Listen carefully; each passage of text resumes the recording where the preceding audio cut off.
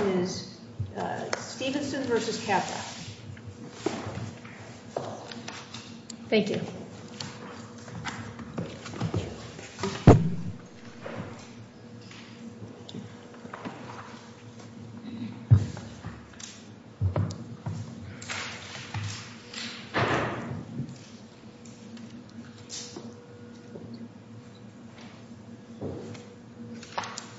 Mr. Perez. May it please the Court, my name is Daniel Perez. I represent Frank Stevenson, the petitioner appellant pursuant to the Criminal Justice Act. What distinguishes this appeal from others like it is that the appellate division specifically held that it was error for the trial court to read the intoxication instruction to the jury over the defense objection. But also harmless. That's correct, Your Honor. It did engage in a harmless analysis, and our position is that the error here was structural. While the appellate division did not explain its rationale why it was error for the intoxication instruction to have been read, it is worth reviewing that the intoxication instruction was not even a defense to the top charge of the indictment. The intoxication defense lacked record support.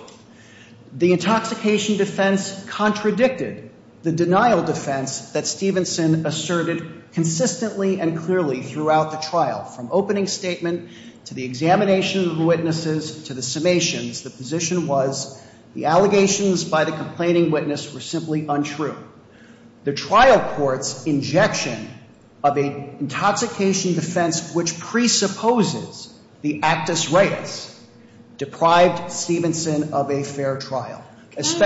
One of the things I'm struggling with in this case, because it's all about our review of the appellate division's determination on this, and we've got the whole overlay of ADEPA. But as you point out, the harmless error standard that was applied by the appellate division is not the constitutional harmless error standard, which then causes me to question whether the merits conclusion that it was error purported to be a constitutional conclusion, or whether the state court actually made its determination that it was error was a non-constitutional state law error, in which case the state court never reached the constitutional question that's before us now. And I'm just trying to figure out how to fit these all together. And if we were to defer to the harmless error analysis, what does that mean when they didn't do a federal constitutional harmless error analysis? Your Honor, our position is that the constitutional claim was fairly and squarely presented to the appellate division. Mr. Stevenson didn't need to cite chapter and verse to assert the due process and Sixth Amendment arguments. Excuse me, McCoy hadn't been decided yet, though, right? Your Honor, that's correct, of course. McCoy, and for that matter, Weaver had not been decided. But we have principally relied upon McCaskill and Ferretta, which did predate the appellate division's decision. But didn't the appellate division also rely primarily on state law? I mean, it cited one federal case, I think, and it really wasn't based on or related to autonomy or right to control of the defense. So I really didn't read it as a federal constitutional decision. Can you point to something I'm overlooking? Judge Carney, the principal case relied upon by Mr. Stevenson in his appellate brief was DeGina. And that was a court of appeals decision that in turn relied upon not just the Sixth and 14th Amendments, but also Matthews. In fact, it specifically cited Matthews, which involved a defense that was read to a jury which involved the denial of an entrapment defense that was requested by the defendant. So our position— It's cited, but it relied heavily on DeGina, right? I mean, DeGina is really the focal point here, and that's a state court decision. It is a state court decision, and our position is that DeGina, in turn, is based upon both the 14th Amendment and the Sixth Amendment right, not only to a fair trial, but also for a defendant to chart his own defense. And if you look at Ferretta and McCaskill and Matthews, and for that matter, Johnson, which was, I think, a 1970 case, in which the Supreme Court held that a defendant in a rape case where the defense is that it did not happen is nevertheless entitled to a consent instruction. If you look at even Rock versus Arkansas, there is this package of rights that are accorded to a defendant under the Sixth Amendment, and that was fairly and squarely presented to the appellate division. And then did the court, I guess I'm trying to understand, is your position that the finding of error, or the conclusion of error by the appeals division was a determination of constitutional error, because that's how it was presented, or was it a determination of error under state law? It was absolutely a constitutional determination. It was a determination of federal constitution. Of federal constitutional magnitude. And it had to be. Because what happened here was, how could you possibly have a fair trial? How could you have a trial consistent with the 14th Amendment, where the defendant's position throughout is this didn't happen, and over his express objection, the trial court issues that intoxication instruction 4 times and utters the words intoxicated or intoxicant 12 times. Well, but the federal constitutional cases involving right to autonomy typically, though, focus on a divergence between counsel and instructions of the client, right? We generally are not talking about the court giving jury instructions. Is that right? Your Honor, our position is that taken together, taken collectively, the line of cases from Ferretta to McCaskill, both of which predated the appellate division's decision, to McCoy and Weaver, et cetera, established this right of autonomy. In fact, the right of autonomy, that particular term, the right of autonomy of the accused, is written in McCaskill, which predated the appellate division. But again, are we still generally talking about a right that's established in the context of a divergence of opinion and strategy between the defendant and his counsel? Our position is that the right is broader than simply that, and that those cases stand for the proposition, as I said. Counsel, before your time expires, would you talk to me about the double deference that we're required to pay to the lower court decisions? Our position is that double deference was not appropriate in this case. That there was the double deference was not appropriate in this case because this was an error of constitutional magnitude. That is our position. So what I'm struggling with, though, is if in fact it was a constitutional ruling by the state court, it seems odd that the court would have then applied the harmless error standard that applies for non-constitutional errors under New York law. So that's question one. The question two is, even if we accept that it was a constitutional ruling, how do we treat the harmless error review that was done pursuant to the non-constitutional standard? Do we have to conduct our own harmless error analysis under the federal standard? Your Honor, our position, we have steadfastly not argued harmlessness in this appeal. We have argued that this is a structural error under the 6th and 14th Amendments. In terms of the harmless error, look, this is obviously this was a difficult case, but it is worth noting that the jury was out for 2 days. The jury sent out 6 notes. The jury specifically asked to have the reasonable doubt instruction read to it again. So the jury clearly struggled with this case. And this was, while I obviously was not counsel below, the State's case was not overwhelming. The State called as a witness a medical doctor who had not examined the complaining witness. The State called a call-out witness who had not only not examined the complaining witness, but also had not even reviewed her testimony. You're telling us the facts, and I understand that would inform the analysis. I'm just trying to figure out the legal framework, and I think I understand your argument, which is you're not going to mess with what the legal framework is vis-a-vis harmless error because, in your view, it's a structural error, and that ends the conversation. That is our position, Your Honor. Thank you. Thank you. Mr. Cerruti. Good afternoon, Your Honors. Jordan Cerruti for the respondent appellate. First, let's just be clear that petitioner is making 2 claims, a 6th Amendment claim and a 14th Amendment claim. The 6th Amendment claim is unexhausted. Before the State appellate court, defendant did not cite the 6th Amendment, did not engage in any constitutional analysis, did not even argue that this intoxication instruction violated his right to choose his own defense. They presented a separate argument to the State appellate division. The defendant argued that the intoxication instruction was error because there was insufficient evidence of intoxication on the record. He objected at trial, didn't he, to the giving of the intoxication instruction? That's correct, but not on the same argument that defendant is raising now. Defendant objected at trial to the intoxication instruction because it was ambiguous and, because it referred to the defendant's defendant felt that the intoxication instruction brought attention to defendant's admission to his sister, which defendant separately was arguing should not have been admitted into evidence. So in objecting... So he said it brought attention to the phone call, but at what point did he realize that he couldn't claim that he was both intoxicated and didn't do it? That must have come to his attorney or himself early on in the process. Well, defendant never claimed that he was intoxicated. That's correct. He claimed he didn't do it. That's right. And defense counsel at trial fully argued that the crime didn't happen, that he didn't do it. I think it's important to understand the intoxication instruction. The intoxication instruction is not an affirmative defense. It doesn't shift any affirmative burden onto the defendant. It's not even really a defense. Doesn't it go to intent? Excuse me? Doesn't it go to intent? That if you're intoxicated, you can't have the intent to commit the crime?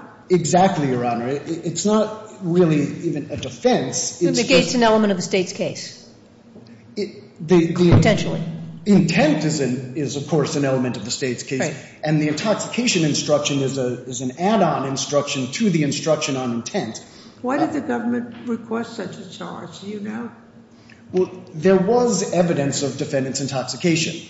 The jury heard the defendant's statement to his sister that the drugs made him do it. At what time was he intoxicated from the government's point of view? I mean, I was struck by the vagueness of the statement. Right. And this was the separate argument that defendant made for why the statement shouldn't have been admitted, made a relevance argument. Oh, it's too ambiguous. We don't know what he's talking about. That was rejected by the trial court and by the state appellate division, and rightly so. I mean, this statement to his sister was made from Rikers Island, jail, right after he was arrested for the rape, and he says on the phone, I'm going to admit the truth to my lawyer. First, I'm going to admit it to my family. His sister picks up the phone, and he says, I did something that wasn't right, and the drugs made me do it. So the state courts along the way rightly found that this was not ambiguous, and the intoxication instruction, as Your Honors recognize, is just part of the instruction on intent. So the trial court provided guidance on how to assess the relevance of this statement to his sister and properly apply New York law regarding intent. The trial court did not, in its intoxication instruction, the trial court did not say that defendant was conceding anything, that defendant was arguing intoxication, or that defendant had any affirmative burden. And in fact, the court specifically instructed the jury that its own instructions did not constitute an opinion as to the facts or the verdict. And one of the reasons why this is not unreasonable application of clearly established Supreme Court law is because defendant has not cited, and there does not appear to be any clearly established Supreme Court precedent that a correct jury instruction on state law can violate a defendant's right to choose his own defense. But even if there were, that's certainly not the case here. But didn't it counter his desire to put on his own defense? Didn't it attack his whole defense that he didn't do it?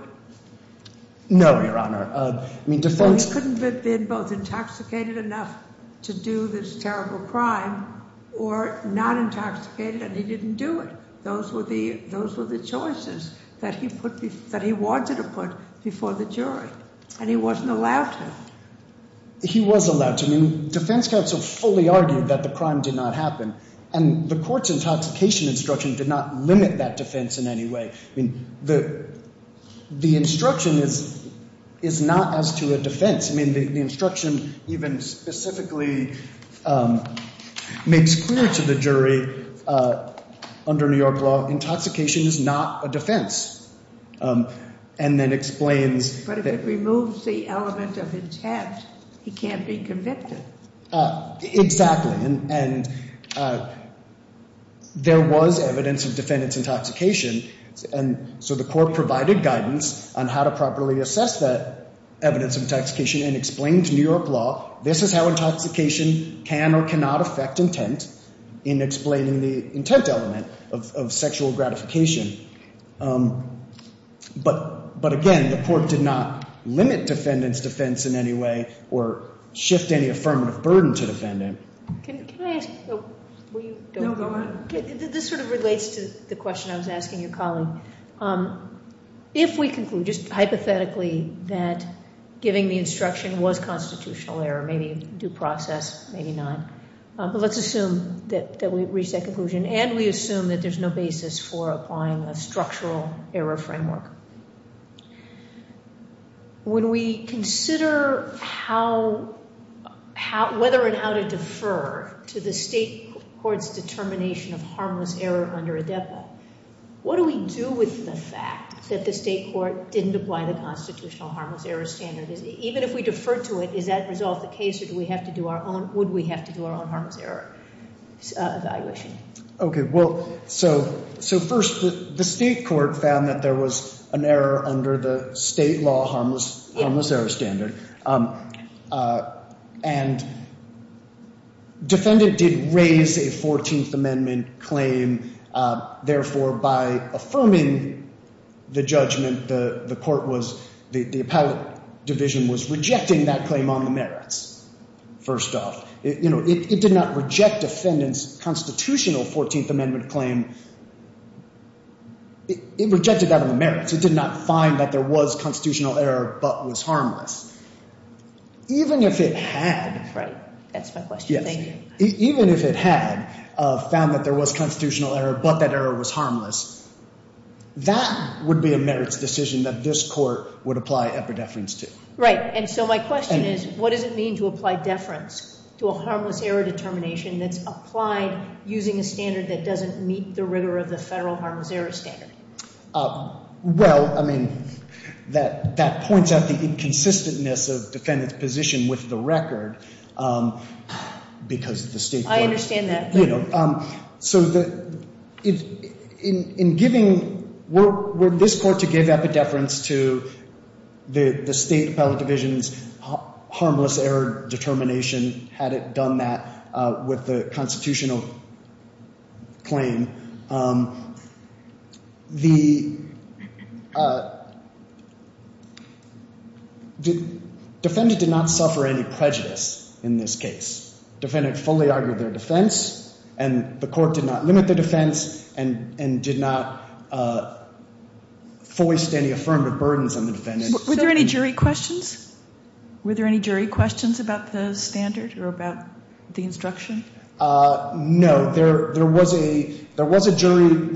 The jury made a request to read back all of the charges, for every count. So the entire charge for all of the counts was read back, which of course included the intent element and the intoxication instruction. The jury heard about intoxication 4 times, twice in the charge and twice in the readback. Is that correct? That's correct. As part of the intent instruction for the count of sexual abuse, and as part of the intent element of the crime of welfare of a child. And then when those 2 counts were then read back in response to the jury note, the intent instructions were read again. So the jury never specifically asked for the intoxication instruction to be read again. It didn't even specifically ask for the intent instruction to be read again. It just asked for all the instructions to be read again on all of the counts. And the intoxication instruction is wrapped up in the intent instruction. It is part of how to evaluate intent under New York law. It is not a separate defense. It is certainly not an affirmative defense. And there's not a due process in addressing this as a due process 14th Amendment claim. It was not unreasonable for the court to give the intoxication instruction in an exercise of caution to make sure that the jury, having heard this evidence of defendant's intoxication, properly applied New York law. And can I just try? I'm going to try. Please. You're out of time, and so I want to try one more time. And if the answer is I don't know, that's an okay answer. All right. Putting aside a factual analysis of whether there was harmless error, if we conclude that the state's harmless error analysis is entitled to deference under ADEPA, and if we make all these other assumptions that you would reject about there being constitutional error in the first place, does that deference resolve our analysis, or in order to deny the petition or affirm the denial of the petition, do we also need to do our own harmless error analysis, since the most we get from deferring to the state harmless error analysis is there's no significant probability versus reasonable possibility of impacting the outcome? Well, were this court to engage in a harmless error analysis under the not an unreasonable application of the Chapman standard of was there harmless error beyond a reasonable doubt, which this court would do when addressing a habeas claim, this court would also engage in the Brecht standard of substantial injurious effect that affected the verdict. So were this court to consider that the appellate division made a constitutional error, harmless error determination, this court would now apply the harmless error standard of both Brecht and I'm sorry, is this not answering your question? Yeah, that's okay. That's okay. Perhaps I don't understand. I apologize. Yeah, no, it's probably my inartful question, Right. but I appreciate your. If my colleagues don't have anything further, no. Thank you. Then this court should affirm the district court's denial of petitioner's habeas Thank you. petition. Thank you. I have 3 minutes to make 3 quick points. The first is that, Judge Pooler, this clearly, the reason that the state requested the intoxication charge was to connect Stevenson's statements to the complainant's allegations. Because absent that, there is no connection, all right? There is no question on this record that Stevenson's statements to his sister were not specific in terms of place, date, or time, and that on January 27, 2011, which was the date of the rape, there was no question. The mother and the complaining witness both agreed that Stevenson was not intoxicated. But you're not challenging on appeal the admission, or in this habeas petition, the admission of that evidence. No. We have to accept that as a given. Yeah, that's correct. Yes, Your Honor. So to come back to my point, that was the reason, and we made this very clear in our papers. The state requested the charge to weaponize it in front of the jury. That the state requested the charge so they could stand in front of the jury and say, there is no reason to excuse conduct that didn't happen. He was making an excuse, and you don't make an excuse if nothing happened. And that undermined the core of his denial defense. My second, and it was also noted by the jury. If the court will look at pages A107 and 108 of our appendix, you'll see that the jury sent out a note asking about the call and had to be instructed on reasonable doubt, but how to deal with this call. So clearly, our position is that the instruction drew the jury back to the intoxication issue that defense counsel never even requested. As for the fair presentation of the Sixth Amendment claim, we rely on Carvajal. Our position is that DeGina specifically referred not just to the Sixth Amendment, but that Mr. Stevenson's brief itself at page, I want to say A136, specifically relied upon the 14th Amendment to the Constitution, which, of course, because we're in a state court, incorporates the Sixth Amendment. DeGina employed a constitutional analysis, and it alleged a pattern of facts within the mainstream of constitutional litigation. And Judge Robinson, in terms of the state court decision not making reference to the Sixth Amendment, or for that matter, the 14th Amendment, I don't think that you can be so narrow. Not you, but I don't think that the court can read it quite so narrowly. I think when a defendant advances an argument that specifically cites the 14th and Sixth Amendments, that even if the appellate division didn't specifically mention those arguments, it has impliedly rejected them. And unless the court has any further questions, I'll rest on our papers. Appreciate it. Thank you. Thank you both for your arguments. We'll